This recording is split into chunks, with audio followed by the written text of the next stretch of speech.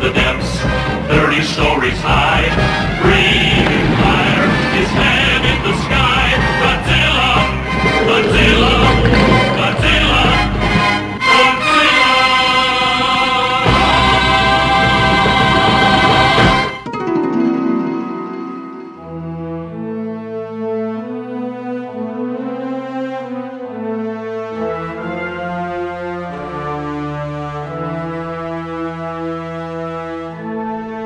Coming to you from an undisclosed location thousands of fathoms beneath the sea, this is the Deep Dive Podcast. All ahead 1/3, up scope. Battle stations. Battle stations! Hello, divers! Welcome to a brand new episode of the Deep Dive Podcast, the only podcast guaranteed to not trigger an ASMR response. I'm Tom Feeney, writer for Wingstop Movie Magazine, now available on Amazon.com. And with me here in the bathysphere, as always, is the marvelous Manda. Roar! That was pretty impressive. Thank you. It was hello in dinosaur. Oh, okay. What's Specifically Spinosaurus. Oh, a Spinus? Yeah, I was kind of wondering. Yeah. How do you say goodbye in dinosaur? Roar. Oh, I totally get it. Yeah. It's like aloha. Yeah. Oh, aloha. Aloha. Gesundheit. Hello. Oh. So, All right. on that note, we've got something very special planned for you all this episode. But first, we would like to thank our listeners for supporting this little ill-advised venture of ours. Manda, is there anybody you'd like to say thanks to? Actually, yes. I'd love to say a thank you to all of our Instagram followers. All the love we get every week that we post. You can find us at the Deep Dive Podcast. Thank you to all of our followers. Thank you to our listeners. Thanks for putting up with us. Yeah, that's true. We are quite a burden. So, for me personally, I'd like to take a special shout out to some of you who have taken the time to provide some much appreciated feedback to us. Some of it we've actually listened to. Most of it we haven't, though. Special thanks go to Danny Roberts, Kevin Nelson, Stephanie Ferrand, and finally, good friend of the show, Paloma Colazzo, and everyone who listens to us in the operating room at the Massachusetts Eye and Ear over in Boston. Yes, I mean, thinking about actual people operating on someone's eyes while listening to this podcast is probably the most frightening thing I've ever heard. Hashtag cannot be sued. Yes, that's exactly right. Yes, our legal people and things have told us this Yes. in confidence. So it The is, legal people. Yes, doctor, lawyer, patient confidentiality. Yeah. Something like that. Executive privilege. But basically, if you go in for a quick operation to get your cataracts removed, if you can no longer see afterwards and they happen to be listening to us in the OR, it's not our fault. Yes, but on the bright side, you still get to hear us. Oh, I was terrible. Because it is eye and ear, so Oh, yeah. you got an ear problem. You're sorry. Don't like the sound of that. Oh, bum, bum. Oh. So, on a good note, we're offering part 1 of a special 2-part episode, which we call Giant Monsters and Little Creatures. First, we're going big with giant monsters. So, what constitutes a giant monster, you may ask? I'll wait. Just like Dora the Explorer, I'm going to ask something and I'll wait. Great. Backpack. Swiper, no swiping. I made this chart, this really awesome chart, to demonstrate our sophisticated methodologies in determining the criteria for giant monsters. But then I realized this is an audio-only podcast, and I wasted several hours and many trips to Michael's Arts and Crafts. Not to mention all the glitter. So much glitter. Did you at least use a coupon? They have tons from on their website. Yes. I love those coupons, right? They're so good, like 20% off a giant frame. It's I know. fantastic. This is not going well. If you ever want to frame up your life, go to Michael's. That's right. Michael's, the place to go for arts and crafts. Not a sponsor. So to boil it all down, anything bigger than Bigfoot and smaller than Godzilla counts as a giant monster. Yep. Manda, what have you got for us for your giant monster picks? I've got a good one. My first one, man, I really love this one. This one is 1955's brilliant black and white science fiction film called It Came From Beneath the Sea. Dun, dun, dun. Dun, dun, dun. Directed by Robert Gordon, and it stars Kenneth Tobey, which, coincidentally, is also in the Starman TV series, which I believe was one of your picks, or maybe might have been one of your picks. Yeah, it was one of my episode. picks. I neglected to mention the TV series for obvious reasons. Yeah, it didn't do so well in my research. I think they did about 3 episodes, but I thought that was kind of funny and thought you'd be interested in knowing that. Yeah. Very cool. Anyways, it is a black and white film. It tells a story of a gigantic octopus who, after suffering displacement and homelessness from these hydrogen bomb testings near his spot of the ocean. That's so sad. It is really sad, right? So what do? You wreak havoc upon the Pacific coast. I would. Yeah, obviously, right? A tidal wave of terror engulfs the screen as a raging monster from the dawn of creation attacks the world of man. Here, gentlemen, is your villain. It would take an enormous number of those to disable a Navy submarine. Or just one of enormous size, Mr. Chase. The H-bomb blasted it loose from the depths of the Pacific. But not even the H-bomb can kill it. Also, guess what? Bonus, he's radioactive. Ooh, It's an radioactive. underwater Chernobyl. Wow. Glows in the dark. Very nice. Yeah, I love things that glow in the dark. Yeah, I kind of do Right? too. Yeah, I feel like, though, they're not safe. No, just ask Madame Curie. Rest in peace. Didn't end well for her. No, I didn't. No. Anyways, this movie really kind of boils down to a team of sailors are performing maneuvers, right, in the sea in their submarine. You have to learn how to drive it, so I suppose the best place to test that is in the ocean. Yeah, we know all about that. Yeah. That's why my license was revoked. Oh.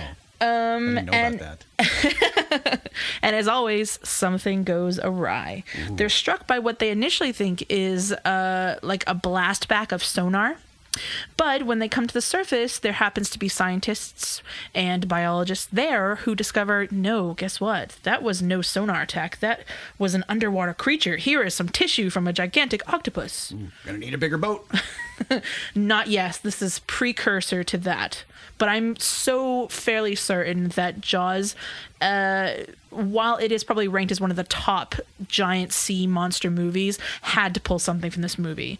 Once you watch it, you'll just get that there are so many little underhanded comments and like little picks that you're like, wait a minute, that feels like a Jaws-esque thing. But of course, it came out like 20 years before. Mm-hmm.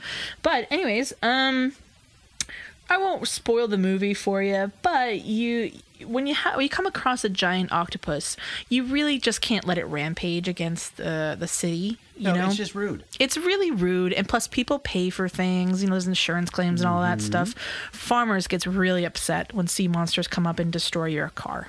Really? Yeah. Yeah. We know a thing or two because we've seen a thing or two. So, they say, hey, it's a giant octopus. And the sailors are like, no way. That's hokum. It's just, right? It's a good word, right? There's just no way. It doesn't exist. But, then funny things start happening. Swimmers and fishermen start going missing off the coast of France, Japan, Oregon. It's essentially alluding to the enormity of this thing, right? Because it can travel that fast. Because, of course, Japan and France, they aren't very close. And neither is sort of Oregon and France. So no, not really. Not really. So basically, then the sailors and scientists have to come up a way of just defeating this monster before it consumes San Francisco. Yeah. Won't spoil the ending for you. It's a fantastic movie. It is in black and white, which I think some people are reticent to watch these movies because they think, oh, it's going to be boring. But in my opinion, it makes it way more interesting because you can't necessarily see everything. Your mind has to use a part of your imagination to recreate the scene as you would see it in today's day. But the acting was superb. I thought it was great. Let's see. You can actually watch this on Amazon for $2.99, or you can watch it on Vudu for free with a subscription. Nice. IMDb gives it a 6 out of 10. Rotten Tomatoes gives it a 63. So it's not the highest, of course, but it's pretty good. It's still pretty up there. Yeah. I'm giving it a 7, I think. Nice. 7 out of 10. Yeah. I like the classic horror about it. I like black and white films, but I think they also lend to the fear aspect a little bit more so than, say, something you can just see in regular color, because it also seems to be like the stop motion in this movie, which of course the giant sea monster, since there aren't necessarily many specimens of this monster, had to be on par. And I think that for a 1950s film, it was really great. Very cool.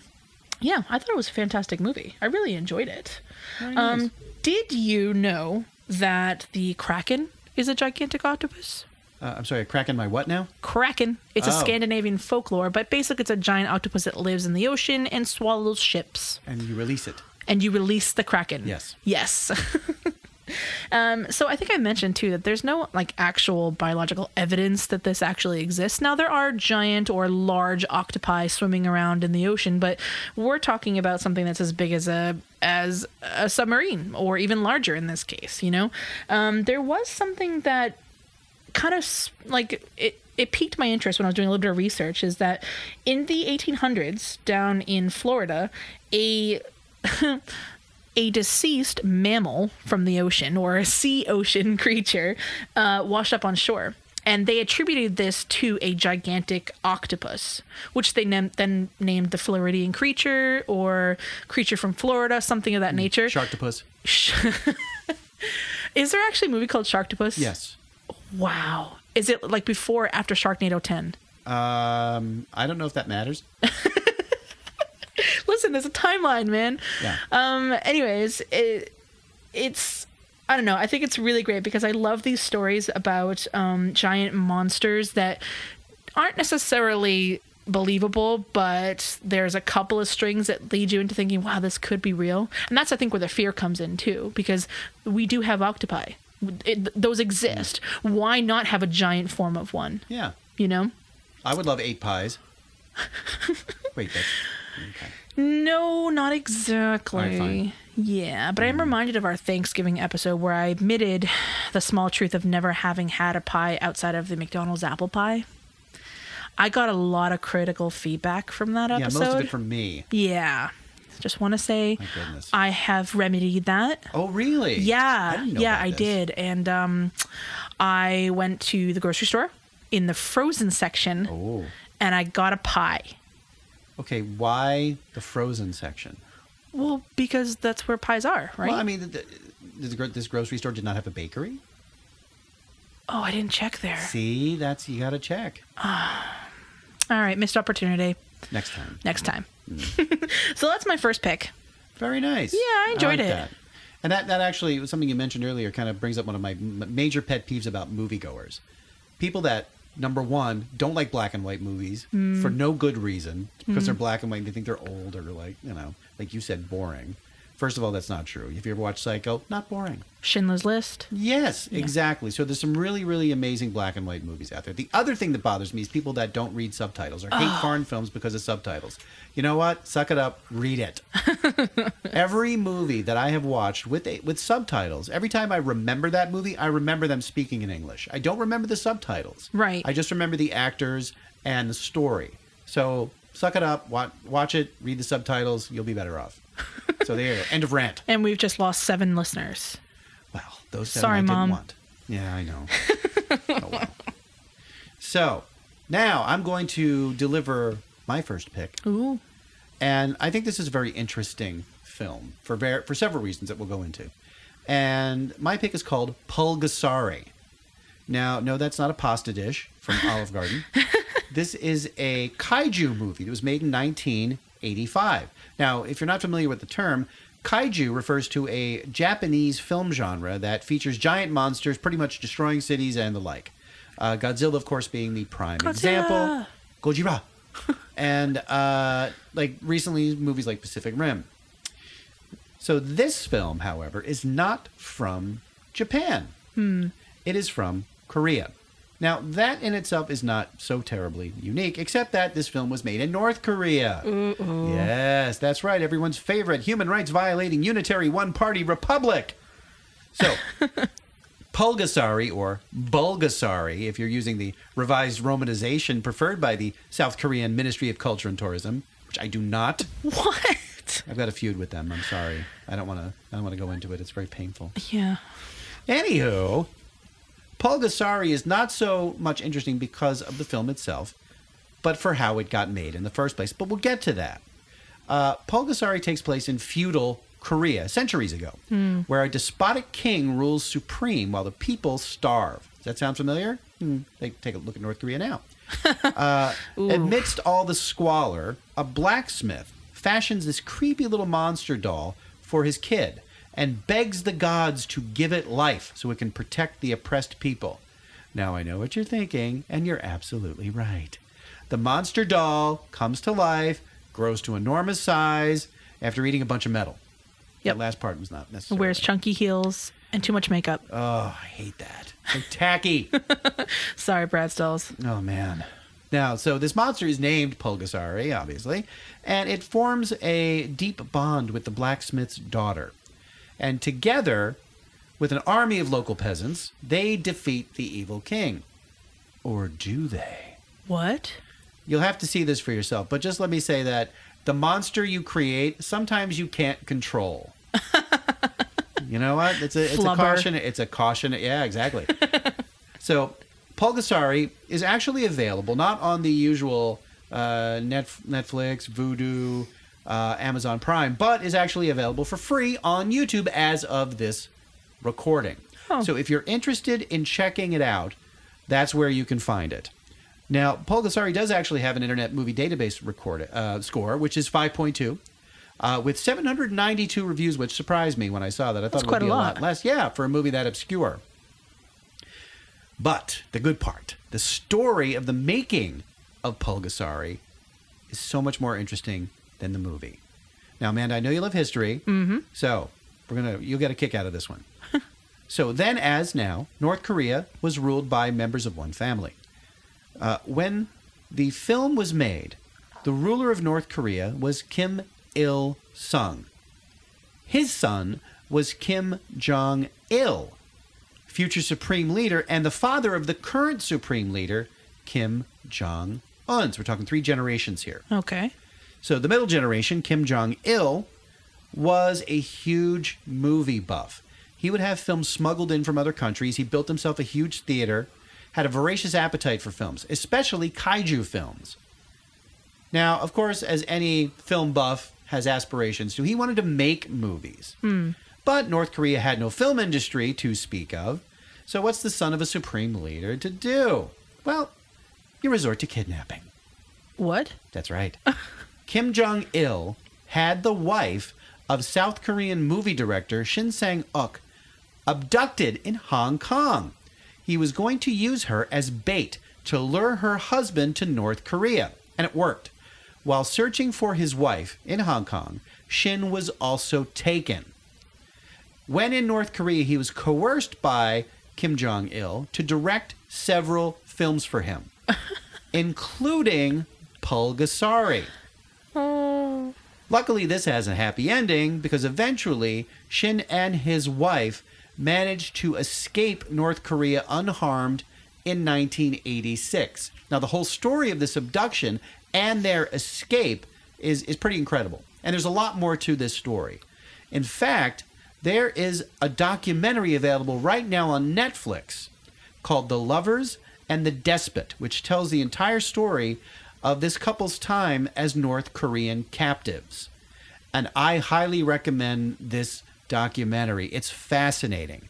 If you love movies or if you love like true stories about people that have gone through hardships, been and been forced to do things against their will, it's so interesting. And how they escaped from North Korea is an incredible story. So I highly recommend both of these. Pulgasari, of course, for its sort of, its weird place in film history.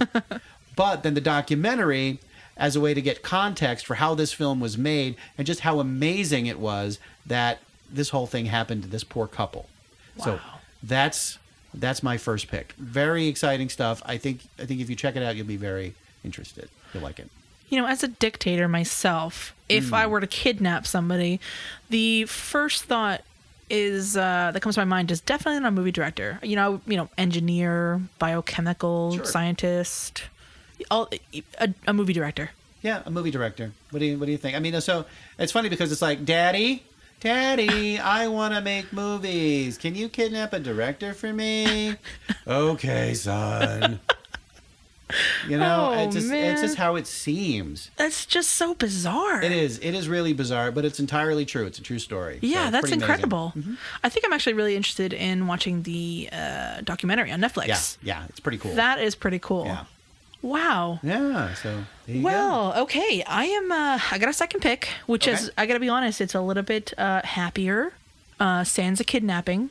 Okay, yeah. It is a family-friendly flick. Nice. It's a triple F. Triple F. Triple F. Oh, wow. That's one of those ratings that you should not be afraid of. Not like Triple X. Nope. That movie was horrible. Vin Diesel. I mean, I'm sorry, but... Wait, what are we talking about? Okay, never mind. Anyways, my pick is 2007's The Water Horse. The Water Hose? The Water Horse. Oh, okay. Yeah. So it's like a seahorse. No? No. The kind that Aquaman rides? No? Actually, have you seen the new Aquaman film? Yes, I have. Okay. It's all wet. Okay, can we just talk about the fact that there are dinosaurs in the Earth's core, and that he is like one of the people is riding on a megalodon? Honestly, for the creatures alone, that movie was fantastic. I don't know about the acting. I love Jason Momoa, but I mean, he's a giant monster too. In the movie, right? Yeah. Well, I mean. Anyways, we're not reviewing modern day DC or Marvel stuff. We're not allowed to do that in this podcast. No, not on this one. So, not on this one. Anyways, back to my second choice, The Water Horse, 2007, directed by Jay Russell. It stars Emily Watson, who you may know from Angela's Ashes, and David Morrissey, who is the governor from The Walking Dead. Oh, he was such a nice man. And such a kind, caring character. No, that is not the case. Yeah. Anyways, the movie is based on the novel by Ronald King of the same name. And a quick breakdown here. 1940 Scotland. It is pre-World War II, but of course things are stirring up.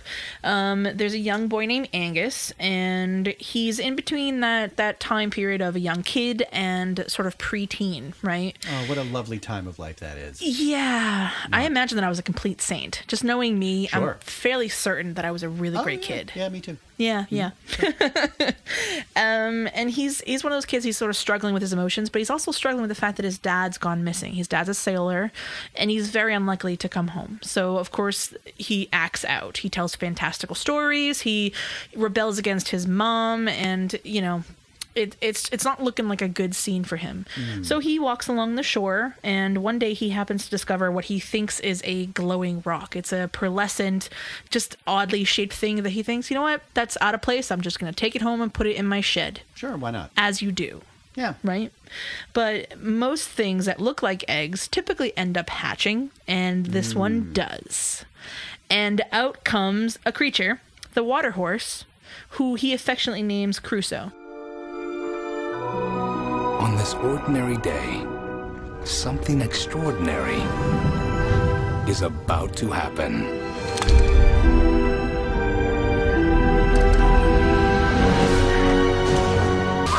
Promise me you can keep a secret. I'll not breathe a word. What is it? Looks like a water horse. They're not supposed to be real. His name's Crusoe. He's very friendly. Based on the novel by the author of Babe. The water horse is said to be the rarest of all creatures. There can be only one in the world at a time.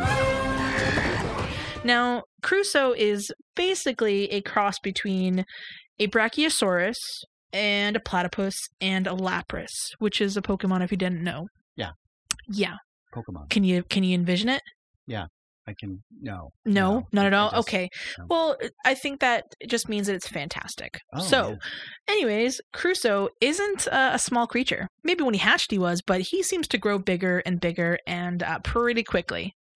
So I don't know about you, but when I was younger, I used to take animals and try and hide them in my bathroom, like snakes and frogs. Oh. Yeah, because I love animals and I wanted to have Right. pets until my parents got really upset and said I couldn't have frogs anymore because Go one of them figure. spawned. And we had baby frogs everywhere. It was really cool. Wow. Anyways, Angus has to just, he has to do something with Crusoe. Which, by the way, I think he named him after Robinson Crusoe. I would imagine so. That's a safe assumption, I think. Yeah, but that's pretty cute, right? Yeah, sure. Family-friendly flick. So Crusoe grows to enormity very quickly. He can no longer hide him in the shed, and he starts telling people, Angus is, about him, right? And his mom just thinks, no, you're raving. I know that you're upset about your dad. Stop rebelling. Stop being a bad kid. Until eventually, it comes to the truth that, hey, Crusoe's real. So I don't want to spoil the ending for you, but it's a really cute flick. It also has this really cool connection to the Loch Ness Monster. Okay. In the film, a picture is taken of Crusoe, and it happens to be that very famous picture of Loch Ness Monster, the black and white one. Exactly. Yeah. So the idea here is that Crusoe is the creature of the deep, the loch, which is a lake, right? Mm-hmm. And the lake is called Ness. Yeah.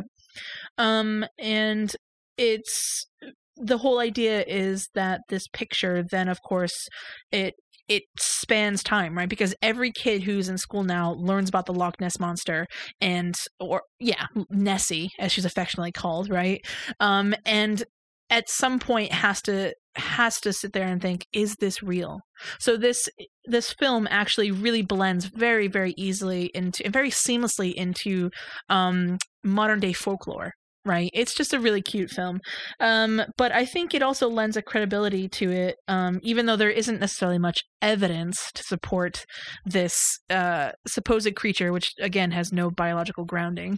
It's a really great family film that you can spend a couple of hours into and not realize it. So, wow. Yeah, I think it's really great. Yeah.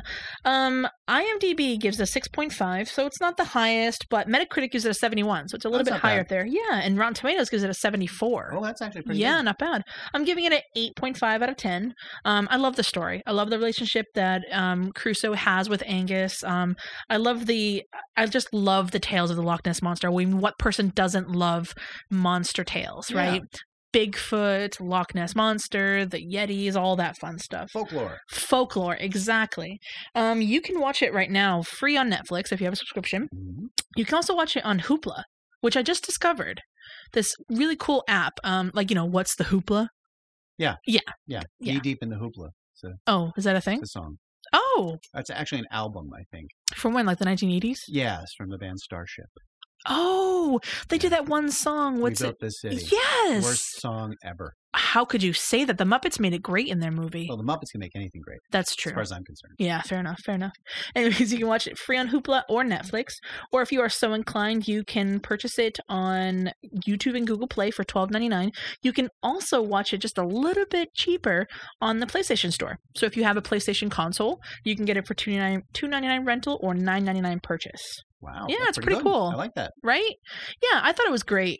Also, there's like a funny thing. The people who really believe in Nessie think that it could certainly be like its own creature, but it is likely to be like a giant eel or a gigantic catfish, or I've even heard Greenland shark.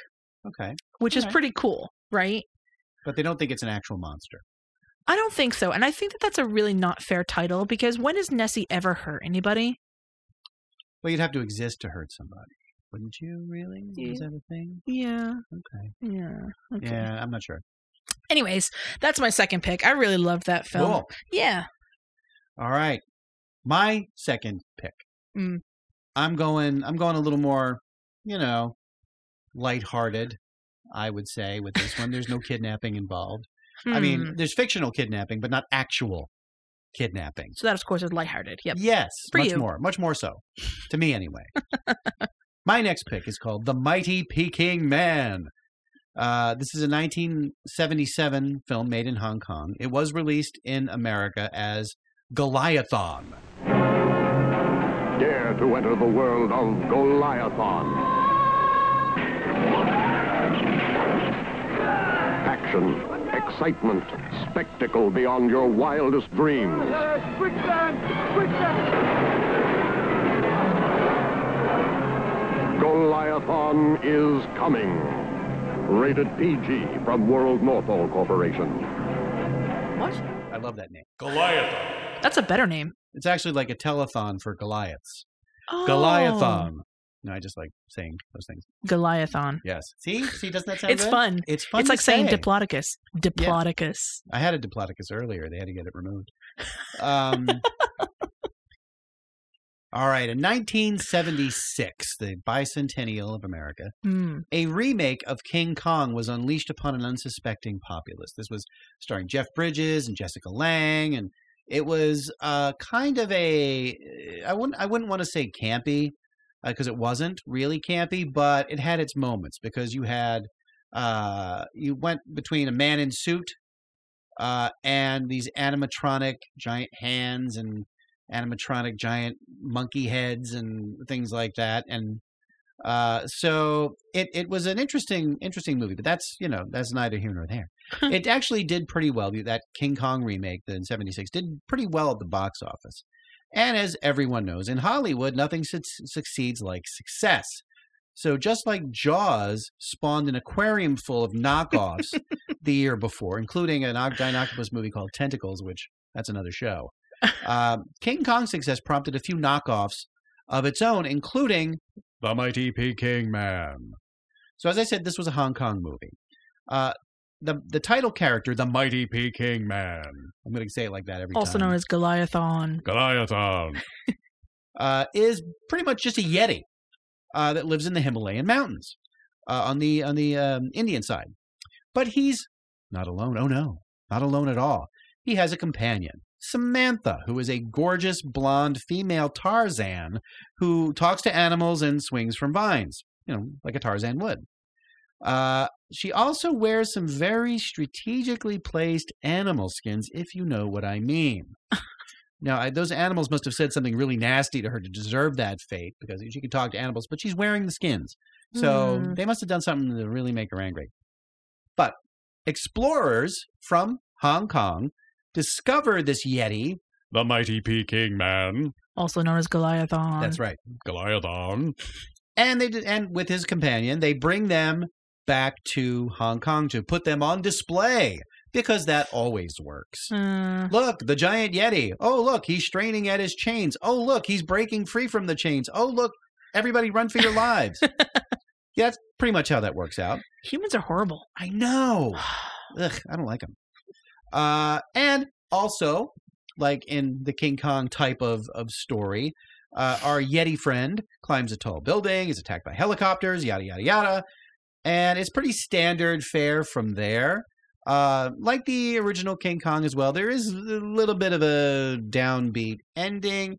But overall, this movie is so goofy and fun and silly to watch. It's just the acting is terrible. You've got this really tall, statuesque blonde Caucasian woman running around in a loincloth, where the rest of the cast is, from Hong Kong. So she sticks out like a sore thumb. And the acting, like, is wooden enough to give you splinters. It's not, it's not fine filmmaking. Let's just say that. Right. There are better ways to waste 90 minutes of your life. But if you're just looking to put your brain in neutral, get some popcorn, just sit and let your brain go, this is a whole lot of fun. So, The Mighty Peking Man, also known as Goliathon. Goliathon. Gets a rating of 5.3 on the Internet Movie Database. Ooh. And a 55% on Rotten Tomatoes. It's available on Amazon Prime Video with a subscription, of course. I got a few other picks that I'd like to mention. Sure. Attack of the 50-Foot Woman. It's a 1950s kind of giant monster movie. Uh-huh. Reign of Fire, which is that Matthew McConaughey giant dragons. Oh, I haven't seen that. Yeah, it's a 2002 movie. It's really good. And of course, Tremors. Oh, Tremors. Tremors is such a fun movie. Wait, but they're not that big, are they? They are pretty big. They're giant worms, like sandworms.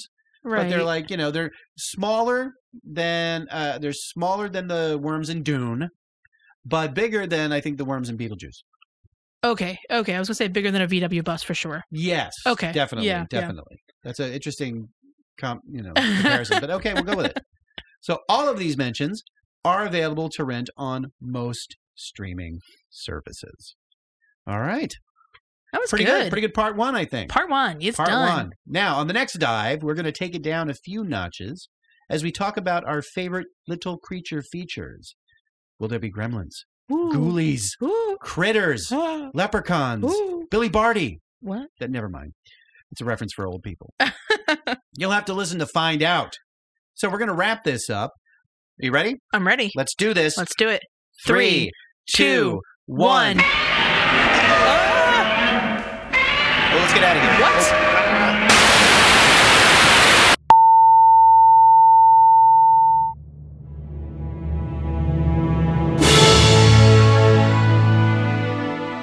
Special thanks to Spirits of the Symphonic and Echocraft for our amazing theme music. Links to both artists can be found on our website, thedeepdivepodcast.podbean.com. If you like us, you can subscribe on iTunes, Podbean, Overcast, or wherever fine podcasts are found. The Deep Dive Podcast is a production of Automaton Media.